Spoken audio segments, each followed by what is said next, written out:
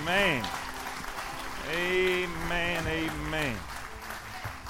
Amen. Grab your Bibles, remain standing, turn with me to Acts chapter number 2. Acts chapter number 2. We're going to continue preaching through the book of Acts that we've been doing since Easter. Jesus is gone up. Jesus is resurrected. Now what? Now what? What are we doing here in the early church? There's so much we can learn in the book of Acts, so much we can learn about the early church, and we can kind of see where we've drifted away from what it is supposed to have been. Today, we're going to talk about the very first sermon of the very first church service in the New Testament era.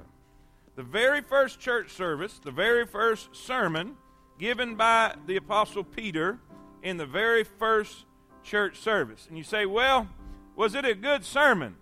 Well, thousands of people got saved. I guess it was. Amen.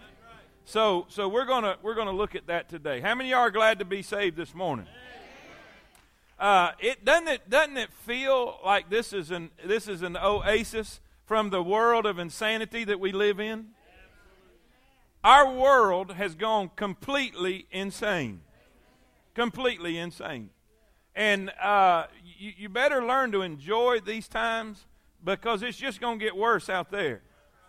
And I've had good Christian people running around and wigging out and freaking out and saying, I don't know, I can't believe what's happening. Well, then you didn't read your Bible. And you wasn't in church about 3 months ago. Because we said this was going to happen. Perilous times shall come. Now, sometimes we preach this stuff and we don't really believe it's going to really happen. Yes, it's really going to happen. The whole world is going to come against Israel. Everybody's going to be anti-Israel, anti-Christ, even the United States. And all you got to do is look on your Facebook and you'll see anti-Semitic rhetoric and things going on. This is supposed to happen. This is supposed to happen. It's like when you go and have surgery and you feel pains and you're like, oh! And you go to your surgeon, he said, hey, it's normal. That is supposed to happen, and it makes you feel better. I hope this makes you feel better. It's going to happen, and it's going to get worse. But that's okay, because greater is he that is in me than he that is in this world. And he says, don't worry about all these things that are coming to pass. He said, lift up your head, because your redemption draweth nigh. That means we're just closer to getting on out of here. Amen? So, don't be wigged out over all this stuff. Let's just be strong Christians, be faithful Christians, and do what God has called us to do. Amen? All right, here's what we have. We've been studying through Acts. So far, we have the church has been established. The church is born here in Acts chapter number 2. The Holy Spirit comes down and indwells the 120 believers. In that filling of the Holy Spirit, He began to speak through them. The Holy Spirit began to speak through them and spoke in languages of all the people that had come in from all over the Mediterranean. And now here they are, this 120 are out in public speaking the wonderful works of God, but they are being heard in all of the languages of those that are around them. Now, I don't know if you understand this, but if we all left this building and went out into the public and started speaking Russian and Chinese and Japanese and Korean and all kind of other languages, that would cause a stir. Y'all with me? People would want to come and find out what in the world's going on about that. Well, that's what happened here. Thousands of people gathered around to find out what in the world's going on. Well, some of them tried to say, well, they're just a bunch of drunks. Well, Peter is refuting that. He said, number one, it's way too early in the day to be, y'all with me? Now, that's totally bunk. That is not the case. But he begins to preach his sermon. He lifts up his voice, and he begins to tell them what's going on. So here we are in Acts chapter 2 in verse number 14. Are you there? Say amen. But Peter, standing up with the 11, lifted up his voice and said unto them, Ye men of Judea, and all ye that dwell at Jerusalem, be this known unto you, and hearken to my words. For these are not drunken, as ye suppose, seeing it is but the third hour of the day. But this is that which was spoken of by the prophet Joel. And it shall come to pass in the last days, saith God, I will pour out my spirit upon all flesh. And your sons and your daughters shall prophesy, and your young men shall see visions, and your old men shall dream dreams. And on my servants and on my handmaidens I will pour out in those days of my Spirit, and they shall prophesy. Remember, we learned several weeks ago that in the Old Testament, the Spirit only came on certain people. The Spirit would come on prophets, and the Spirit would come on kings and special ordained people that God had special purposes and plans for. But God said in the last days, it's going to come on everybody. Aren't you glad? Aren't you glad it doesn't matter who you are? It doesn't matter what your heritage is. It doesn't matter what your background. It doesn't matter if you have royal blood in your veins or not. It doesn't matter your financial aspect. The Holy Spirit will come on you just like anybody else. And he said this is what he's talking about. And then it says, and I will show wonders in heavens above and signs in the earth beneath, blood and fire and vapor of smoke. The sun shall be turned into darkness, the moon into blood, before the great and coming notable day of the Lord come. And it shall come to pass that whosoever shall call upon the name of the Lord shall be saved. Now let me help you with something right here. This is a prophetic utterance of the last days. And there's been people say, well, Peter was wrong because this was not the last days because that stuff hasn't happened yet. You got to understand something. The last days began when Jesus came. You know, preachers said, we are now in the last days. No, we were in the last days when Jesus came to this earth. That began the last days. So Peter was not wrong when he stated this. He is saying this is the first part of it. Now, the last part of it has not taken place yet, but it will. All right? Verse 22. Ye men of Israel, hear these words. Jesus of Nazareth, a man approved of God among you by miracles and wonders and signs, which God did by him in the midst of you, as ye yourselves also know, him being delivered by the determinate counsel and foreknowledge of God, ye have taken, and by wicked hands, you with me? Wicked hands have crucified and slain, whom God hath raised up, having loosed the pains of death, because it was not possible that he should be holden of it. For David speaketh concerning him. And now he's fixing to quote David. He's fixing to quote the Psalms. And I'm gonna just to save time, we'll read this here in a minute. But he begins to read what David said about the resurrection and proves that Jesus is who David was talking about. The Bible says in verse 36, are you there? Yes, verse 36, therefore let all the house of Israel know assuredly that God hath made that same Jesus whom ye have crucified both Lord and Christ. Amen. Now when they heard this, they were pricked in their heart and said unto Peter and to the rest of the apostles, men and brethren, say it with me. What shall we do? Say it again. What shall we do? Father, thank you, Lord, for your blessings. Thank you for your mercy and your grace. I pray that your perfect will be done. Please guide my mind, my mouth. Lord, let me say everything that you'd have me to say. Don't let me miss anything and don't let me add anything. And I pray your perfect will be done. In Jesus' name we pray. And all God's people say it. Amen. You may be seated. Church is a weird thing. There's so many different church buildings in America and across the world. There's so many different names. There's so many different types. There's so many different styles of service. There's so many different styles of worship, and I'm not gonna stand here and say, you know, that there's only one right style and there's only, you know, there's that argument. I'm not even gonna get into that because I like all kind of stuff. I like old time. I like contemporary. I like bluegrass. I like everything but opera. You can have that. But there's all kinds of different stuff. There's all kinds of different preachers. Would you agree with that? I grew up my whole life. I grew up in church, and I've heard all kinds. I mean, I've heard them when they were foaming at the mouth during the introduction, and by the time they got through the conclusion, they was half dressed. Say amen. I mean, wide open. Looked like they were fighting bees through the whole sermon. I mean, going after it wide open. And then I've seen men of God stand behind the pulpit, never move from the pulpit, never get above a monotone voice, and give a better sermon than the bee fighter. Now, I would rather it be good content and fighting bees. Hey, man, I'm sorry. Anyway, I like a man that look like he believes what he's saying. Are y'all with me? But there's all kinds of different stuff, and I don't want to go and say, this one's right and that one's wrong and this one. But there is a right and there is a wrong. In this sermon, there's so much that we can learn about in this sermon about the way things should be, about what a sermon should be, about what. Let me change that word. What a message should be. I looked up the word sermon in Webster's dictionary and it said a boring speech. All right, so no sermon, a message. What should a message be like? What should a message be like? And you say, why are you saying this? Because our country is an insane asylum. And it is that way on purpose, because it hasn't always been that way. This country was a godly nation. This country was a God-fearing nation. This country has been blessed by God beyond measure above any country in the whole world because of their godliness and because of their holiness and their following Him. But things have changed. And things have changed in our government because things have changed in our churches. Now, what should it be? What should it be? What should a message be?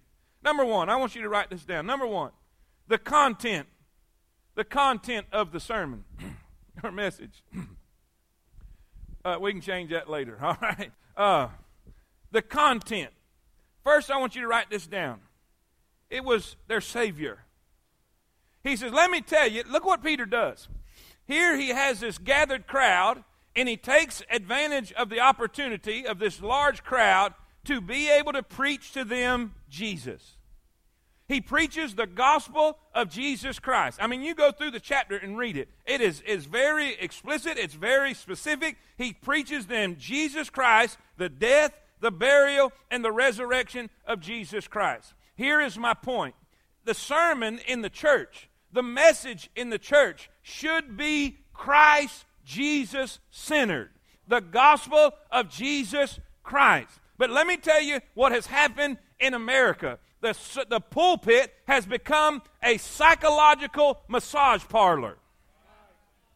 We have people coming to church and we want our feelings massaged. We want our feelings to be touched and tingled. And we want to feel good about ourselves. And we want to feel good about our life. We want to feel good about our situation. And don't tell me anything that's going to make me feel guilty. Don't tell me anything that's going to make me feel sinful. Don't make me feel anything that's going to make me feel shameful. Just tell me what I want to hear. But Paul said that day was coming. Preach, be instant in season, out of season. Preach the word, reprove, rebuke, exhort with all long suffering and doctrine. For the time will come where people will heap upon themselves teachers having itching ears. And they will say, just tell me what I want to hear. Don't tell me what I need to hear. Don't tell me my life is wrong. Just tell me what I want to hear. But it should not be that way.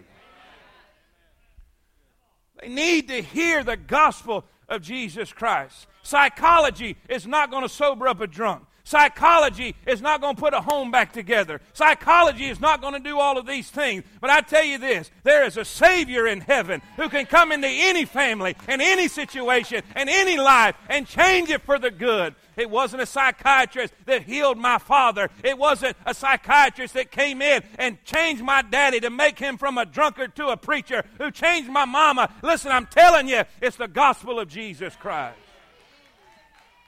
Now, I'm not against everybody says, oh, you just hate psychiatrists. No, I may need one there one day. I'm not against that.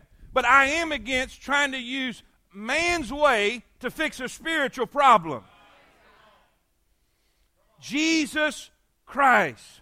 The pulpits have stopped preaching Jesus Christ. It is Jesus. He's the only way. He is the true way. He is the right way. I am the way, the truth, and the life. No man cometh unto the Father but by me. They preach Jesus, the gospel of Jesus Christ. Now put your seatbelts on. No, really. Watch what he does. Peter is standing in front of possibly 5,000 to 10,000 people. We know, listen, from the ones that got saved, just the ones that believed, so we know there's more than that. Thousands. He's standing in front of thousands. And this is what he says. This is what he says. You, with wicked hands, have killed Jesus. Wow. What was the content of the sermon? It was the Savior. But it was also their sin.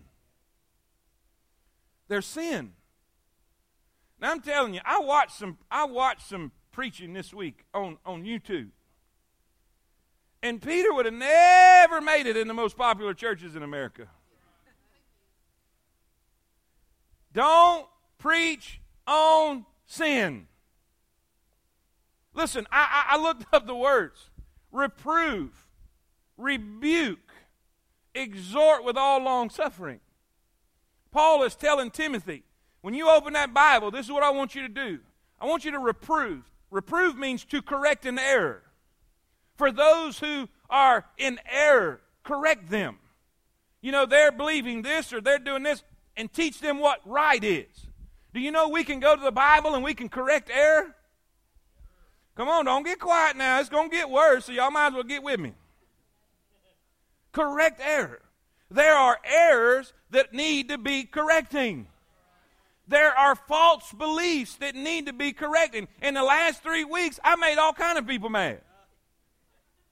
I've made Pentecostals mad, Church of God people mad. Next week, we're going to make the Church of Christ mad. What are you doing? Correcting an error. Reprove. Then he says, rebuke. What does that mean? Scold those who are sinning. Now, here's what's happened. Here's what's happened today. We've dumbed down everything and made everything nice and palatable. There was a day when you would stand up and call a drunkard a drunkard. Now we call it a disease. It's a disease. But it's the only disease you can go by. We don't, hold. Listen, it's an inappropriate relationship. Well, God said it's adultery. Well, we're living together. No, you're committing fornication. Do you see the difference in the words? If we use Bible words, they're pretty abrasive. If you use the right Bible. Listen, we cannot do this. Why do you think, and some of y'all are getting your hackles all up now, hair standing up on your neck. Why do you think we have a president who can stand in the Oval Office and make a command that everybody use everybody else's bathroom? You mean tell you how that happened? It didn't just happen. This is years in the making, years in the work. It happened because Hollywood began to put that stuff on TV. And we laughed at it. We let our kids watch it. It's a sitcom. It wasn't disgusting anymore. It wasn't sinful anymore. It wasn't wicked anymore. And we just let it come into our homes. And now our kids don't know what to think about it because we allowed them to watch it. And now we think it's normal. And I'm not getting on to you. I'm getting on to our pastors. Let me give you a verse. Romans 7:12. Wherefore, the law is holy, and the commandment holy and just and good. Now watch this. Was then that which is good made death unto me? God forbid. But sin, watch now, but sin, that it might appear sin, working death in me by that which is good, watch this, that sin by the commandment, the Scripture, that sin by the commandment might become exceeding sinful. What does that mean? We are to take the Word of God and preach the Word of God exactly the way the Word of God says, so that when people see their sins, they don't look at it as like it's a little mistake. No, it's exceedingly sinful. It's exceedingly wicked. It's exceedingly awful. We've got to learn to see our sin the way God sees our sin, because if we don't, we will accept it, we will live in it, and we will be consumed by it. The Bible is still true. The wages of sin is death. Death. Listen, sin, it's going to, if we allow it, and see, that's what I'm saying about these sitcoms. We just allowed it. And we laughed at it. There was a day in America that our ancestors would have turned their nose up at it and said, that is disgusting. I cannot even believe they have that on TV. But we just allowed a little bit at a time. A little bit at a time. We have preachers standing up and refuse to preach on sin. We want to preach on grace and we want to preach on mercy. And that's all fine and good. We need to preach on those things. But we need to preach on sin too. Because if we don't name it, if we don't preach on it, it will not be exceedingly sinful, and our people will accept it instead of repenting from it. The sermon was on sin. Sin is a reproach on any people. Any people. I know this is not popular. I don't want to have to do this. But I'm telling you, if somebody don't stand up and do it, I don't know that our country will turn around. And see, there's people that's mad at me right now, but you're mad at the president, and you have no idea. It's because of people like me who hadn't been doing this. That's why he can do what he did. So if you're mad at me, you're mad at the wrong one. I'm the mailman. I didn't write the letter.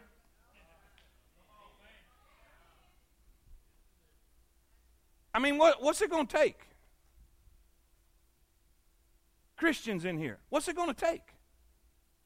I mean, what is it going to take for us to get sick and tired and mad and angry and frustrated that we're going to do something? I seen a cartoon back in the day where it had little Johnny was in trouble with his grades, and the teacher and the parents were looking down at little Johnny, and little Johnny looked scared. But then in today, it has the parents looking down at the teacher, and little Johnny with a little smug look on his face, and the teacher scared to death. Our world's messed up. Let's apply that to the church. We won't look at our sin like it's awful. We'll get mad at the preacher for telling us the truth.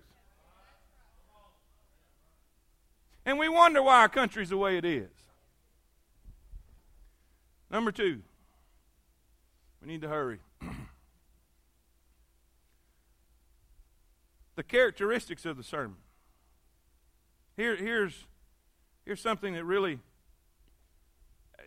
this should be preached in Bible colleges. There's really 3 things he did. He read the Scriptures, he explained the Scriptures, and he applied the Scriptures.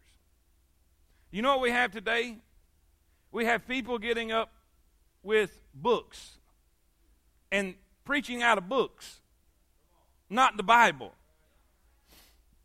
And I have seen several that's preaching. Now, in the book I wrote on page number, I'm like, what? No, it's the Scriptures. The Scriptures. The Word of God is quick. That means alive. It's quick and powerful, sharper than any two-edged sword. Are y'all with me? What did Paul say? I'm not ashamed of the gospel of Christ, for it is the power of God unto salvation. There's no power in men's theories. There's no power in men's opinions. There's no power in none of that. But when you can say, thus saith the Lord, when you can quote God's word. Now watch this. And listen, in verses 16 through 21 and verses 25 through 28, he is quoting the Scripture. He's quoting Joel chapter 2, verse 28 through 32. Then he quotes Psalm 16, 8 through 11. And then he explains what they mean. So all he did was take the Scripture and read the Scripture and explain the Scripture. And then he applied the Scripture to their life. You know what would change drastically the landscape of our country and the landscape of our churches? If all of our preachers would put down all the psychological books and get their Bible and open it up and read their Bible and explain the Bible and apply the Bible, it will change America. Let me tell you what Ezra did in Nehemiah chapter 8. In Nehemiah chapter 8, verse 1. And all the people gathered themselves together as one man into the street that was before the water gate, And they spake unto Ezra the scribe to bring the book. Boy, don't we need to stand up all over America and tell preachers, bring the book. Bring the book, the law of Moses, which the Lord had commanded to Israel. And Ezra the priest brought the law before the congregation, both men and women, and all that could hear with understanding upon the first day of the 7th month. And he read, say that with me, and he read therein before the street that was before the water gate from morning until midday. Don't you ever say I'm long-winded again.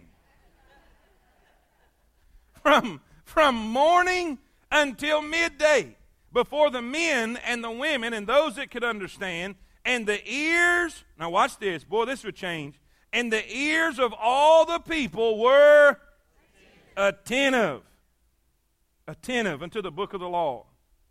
Ezra opened the book in the sight of all the people, for he was above all the people. That means he was on a platform, a wooden standing platform. And when he opened it, look at the reverence the people had for God's word. All the people stood up. Imagine that, standing from morning till midday to listen to the man of God read the word of God. Watch what he did. It says, and Ezra blessed the Lord, the great God, and all the people answered, Amen, Amen. With lifting up of their hands, they bowed their heads and worshiped the Lord with their faces to the ground. Then his assistants, they're listed in verse number 7, they caused the people to understand the law. And then it says in verse 8, so they read the book and the law of God distinctly and gave the sense and caused them to understand the reading. So what do we need in the churches in America? We need to get back to the Word. We need to read the Word, explain the Word, and apply the Word. Very, very uncomplicated. The Word is what's going to change our lives. The Word is what's going to put us back together. The Word is the only thing that will be able to change America. Now, you say, well, so far what we've heard is what you should be telling preachers. Well, this last point will fit all of us. This last point will fit all of us. I am very concerned. I'm very concerned for our pastors in America. I really am, because most of the people they're looking up to have left this format. I turned on the most popular preacher in America today. Right before he started, he held up his Bible, and he said, repeat this with me. This is my Bible. Everybody said it. It is. No, they said it. I am what it says I am. I can do what it says I can do. I can have what it says I can have. And it said a list of other things. Then it says, we are going to be taught the Word of God today. Amen. And everybody, amen. And he sat down. He said, and he never opened it and never read it. And so, now let me say this. It's a pretty good speech he gave. I mean, it was pretty good stuff. It really was. I mean, it was, and I enjoyed it. But guess what? It's not a message. I could stand here and I could be an encouragement to y'all. I could tell you some stuff to be a blessing and encourage you and all that kind of stuff, and that's wonderful. But that's not going to change your life. It's going to tell you what you want to hear.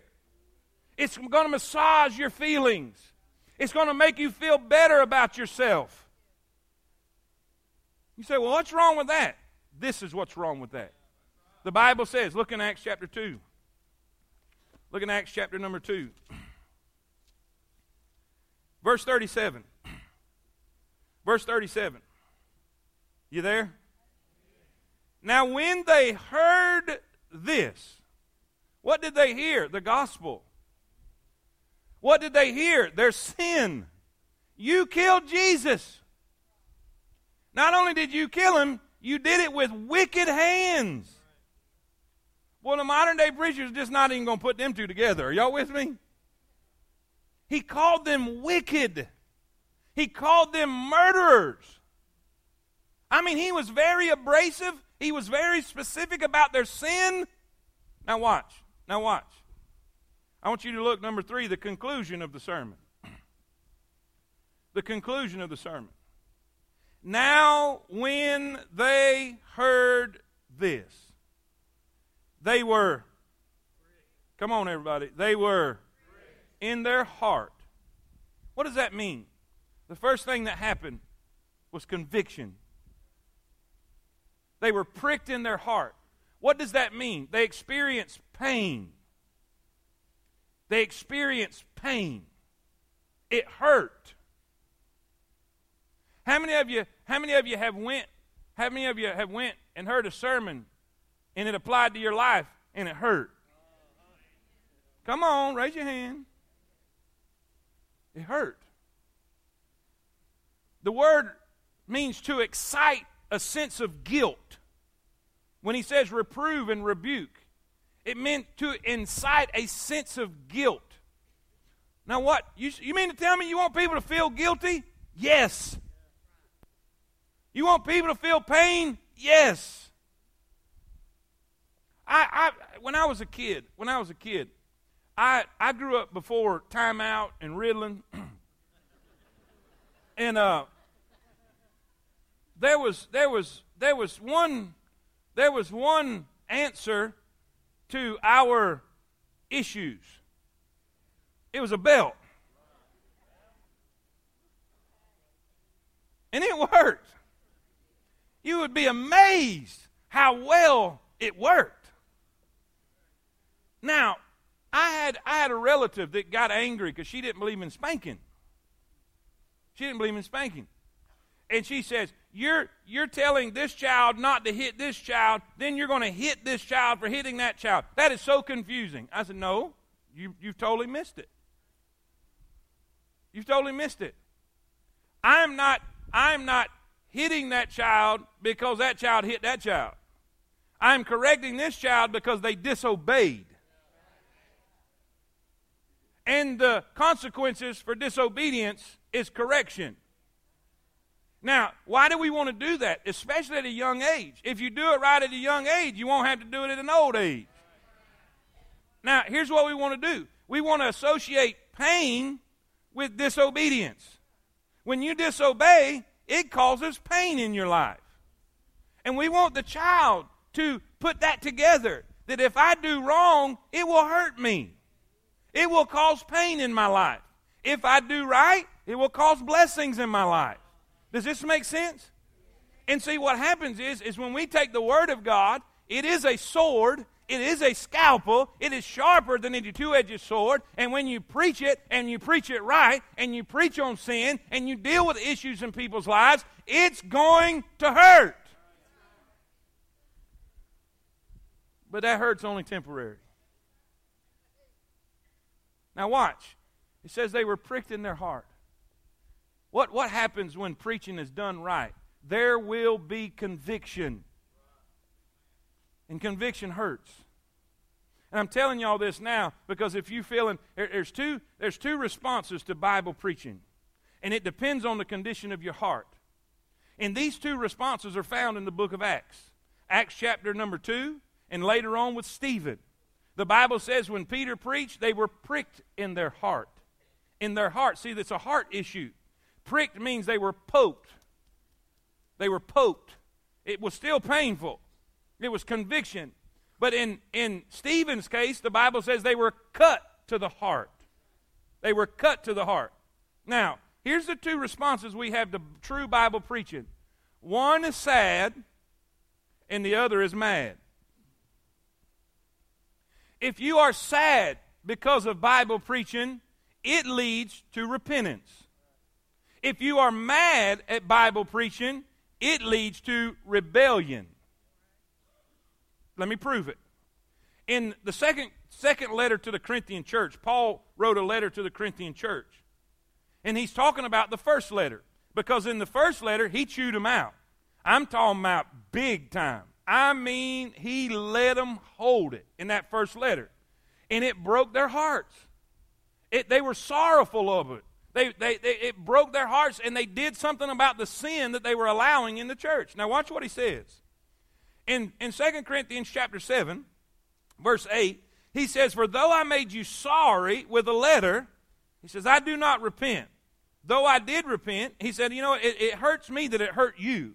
No pastor, now listen, if a pastor likes to get up and preach things that hurts people's feelings, he's a freak.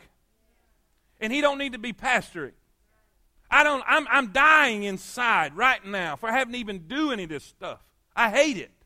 I don't like preaching this stuff. And I don't like dealing with this. And if somebody does, they got a serious problem. And what Paul is saying here, he says, I'm not sorry that I sent this letter, even though I was. He said, I don't like it when you're hurt. I don't like it when you're struggling. I don't like it when you go through this. But, watch what he says. For I perceive that the same epistle had made you sorry, though it were but a season. Now I rejoice, not that you were made sorry, but that ye sorrowed to repentance. For ye were made sorry after a godly manner, that ye might receive damage by us in nothing. Watch this. For godly sorrow worketh to salvation, not to be repented of. But the sorrow of the world, that's getting angry, worketh what? Death. For behold, watch this right here. You see, they had a godly sorrow. They were sad because of their misbehavior. They were sad because of their sin. They were sad because the word that was given unto them, it convicted them. It broke their heart. Now watch what it created in them. Watch what their sorrow, their conviction created in them. It says, ye were sorry after a godly sort. What carefulness it wrought in you. What clearing of yourselves. What indignation. Yea, what fear. Watch this. What vehement desire. What does that mean? They had a strong desire to fix what was wrong. They had a strong desire to do something about the sin that they were allowing in the church. Why? Because Paul told straight. And Paul talked straight to him. He did not beat around the bush. He did not sugarcoat anything. He said it is what it is. Sin is sin, and it's wrong, and you need to get it right. And because of that, it broke their heart. Because of that, it created conviction in their heart, and it broke them down, and they had godly sorrow. But that sorrow led to repentance, and that repentance gave them a desire to do something about the situation. So what happens here in Acts chapter number 2? The Bible says they were pricked in their heart. That's conviction. Now watch.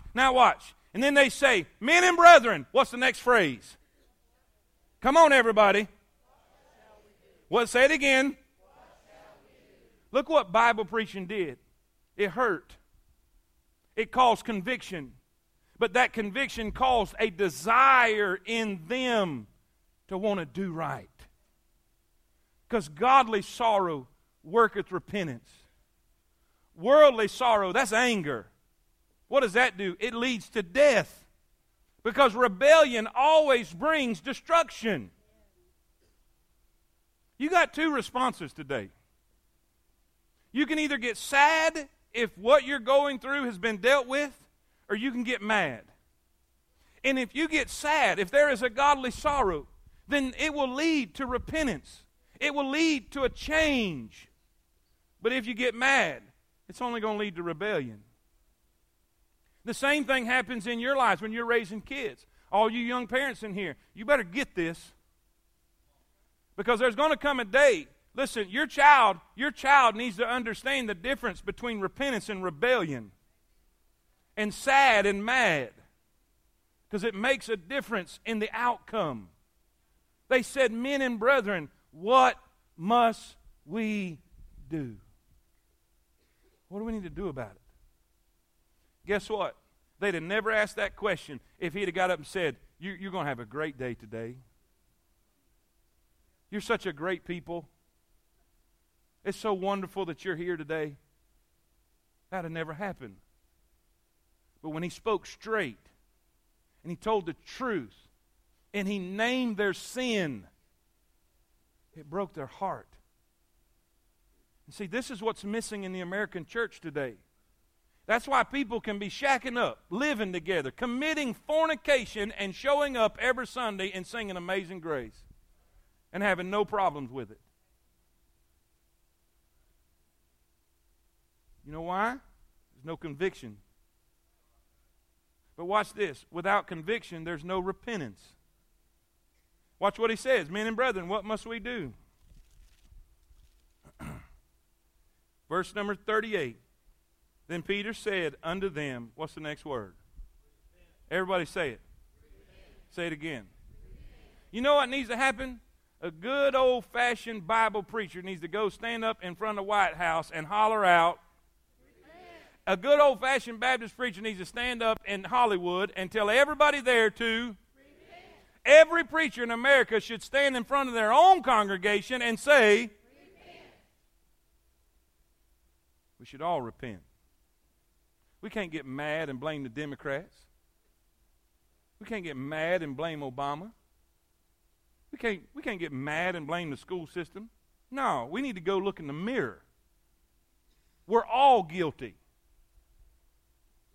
We have lain low. We have kept quiet. We've allowed this to take place. We all need to repent. What's the word repent mean? It means to change. Say that with me. Say it again. Now, I said all of that. I said all of that to say this. The purpose of you coming into this building. Now, everybody get me now. I don't even care if you're mad at me. I know you're mad at me and you may never come back, but let me get you while you're here. Everybody look at me in the balcony everywhere. Everywhere in the balcony. Please get this. The purpose of you coming into this building is not to get your spiritual fix for the week. It's not so you could get pumped up and a little religious entertainment and to get your ego stroked a little bit and get your feelings to feel pretty good. That's not the purpose of you coming here. The purpose of you coming here, according to my Bible, the church, what we see right here is for the edification of the saints. The word edification means built up. It means strengthened. It means changed. The purpose of God saving you was not so you could go to heaven. Are y'all with me? The purpose of God saving you was not for the purpose of you going to heaven. It was for you to become like His Son. Romans 8:28. For all things work together for good to them that love the Lord, them who are called according to His. What is His purpose? Verse 29. For whom He did foreknow, He did predestinate to be conformed to the image of His Son. Now watch. Ephesians. I'm going to read Ephesians 4 if you want to hurry up and turn there. I'm going to just read this. Trust me, it's here. The Bible says in Ephesians 4:11, and he's talking about the church, He gave some apostles and some prophets and some evangelists and some pastors and teachers. Why? For the perfecting of the saints. The word perfecting there means maturing. It means developing. It means growth. Say that word with me. It means growth. For the perfecting of the saints. For the work of the ministry. For the edifying of the body of Christ. Watch this. Till there's a destination. There is a goal in mind. There is an end in mind. Watch this. Till we all come in the unity of the faith and of the knowledge of the Son of God unto a perfect man, a complete man. What is that complete man?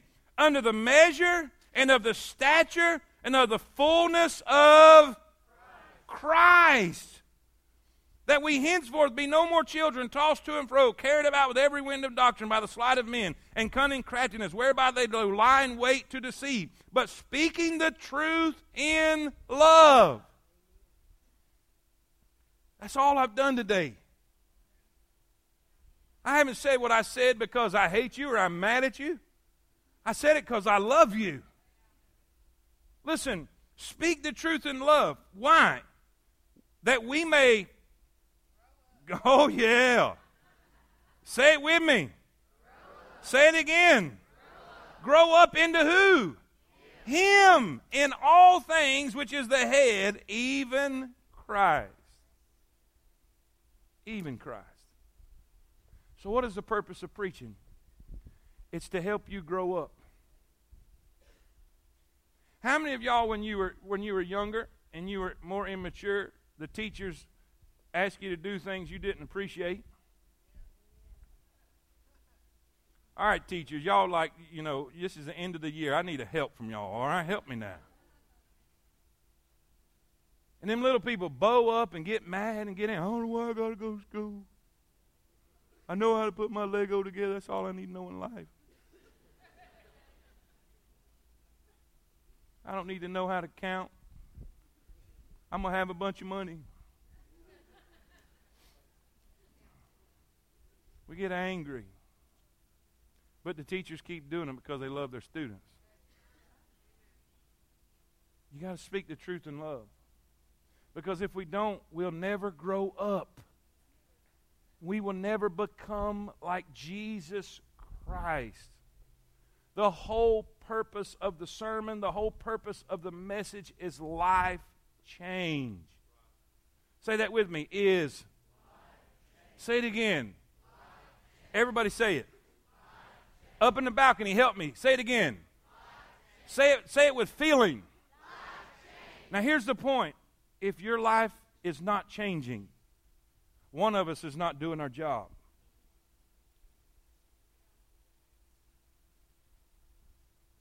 If your life is the same, if you're still living in the sins you've been living in your whole life, if you are not becoming more like Jesus Christ, one of us are not doing our job. And let me make this commitment to you if you'll make a commitment to me. Are y'all down with commitments? All right. I want you to turn one more. I got plenty of time. I can't believe I got all the time, but I got tons of time. I want you to turn with me. I want you to turn with me. Where do I want you to turn? 17. Acts 17. Acts 17. I hope. Oh, yes.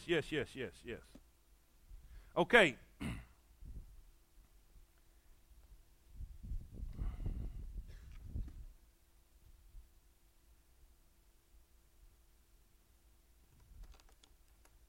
Y'all with me? Acts 17:11. Now here's a commitment I want you to make to me, and I'll make a commitment to you. Every single time I come up into this pulpit, I'm going to bring my Bible. And I'm going to do everything I can to read it, explain it, and apply it. Chapter by chapter, verse by verse, apply it to our lives for the purpose of life change. And I make that commitment to you. Standing right here before God and the world and the country and you, I'll make that commitment to you. But I need you to make a commitment to me. Let's read it. Verse 11. These were more noble, help me. These were more noble than those in Thessalonica, in that they received the word with all readiness of mind, and search the Scriptures daily, whether those things were. Now, here's the thing. If I come and I read it, and I explain it, and I apply it, then you must make the commitment to receive it. And if you don't like it, you go search it to see if it's so. Don't come at me in the week and say, well, I didn't like what you said. Well, I don't feel that was right. Okay, where's your verse? Get your Bible and let's sit down. Because I guarantee you this, if you'll be as committed as I am, and I'll be as committed to you as you will be to me, this church will explode. Your life will drastically change for the better. Because God is not going to bless sin. And if we'll get the sin out, the blessings will come. And all God's people say it. It's up to you. You have two choices. You can get sad or you can get mad. Now, I choose for you to get sad because godly sorrow worketh repentance, and repentance works life. But mad equals rebellion, and rebellion equals death. Listen, let's trust the Word. You mean tell me you don't think you can make mistakes? Oh, no, I can make mistakes. Brother Milligan, you preached for several years. You ever made a mistake in the pulpit? Yes. Brother Sam, how about it? Mistakes? I'll ask her, all right, if you ain't going to answer me. Say, what do you do about that? Get your scripture. But don't come with your opinion or your feelings. Amen? Let's stick to the Word. It's not going to be popular. Well, you're going to run people off. There's already people that left. But guess what? How many doctors will you go to if you've got cancer and you're going to keep going to them and they say, you're fine. Everything's great. Man, it's great to see you. Hope you have a great week. So that's silly. That is no more silly than coming to a church and expecting them just to tell you what you want to hear. Because I'm telling you, if there's ever been a day that we need pastors to stand up and tell the truth, it's today. Can we give God praise and glory? Let's all stand. Let's all stand. Father, thank you, Lord, for your blessings and your mercy, your goodness. God, I want to do everything I can to preach the Word. I want to do everything I can to teach the Word. Lord, there's so many people that want to live in sin, and they want the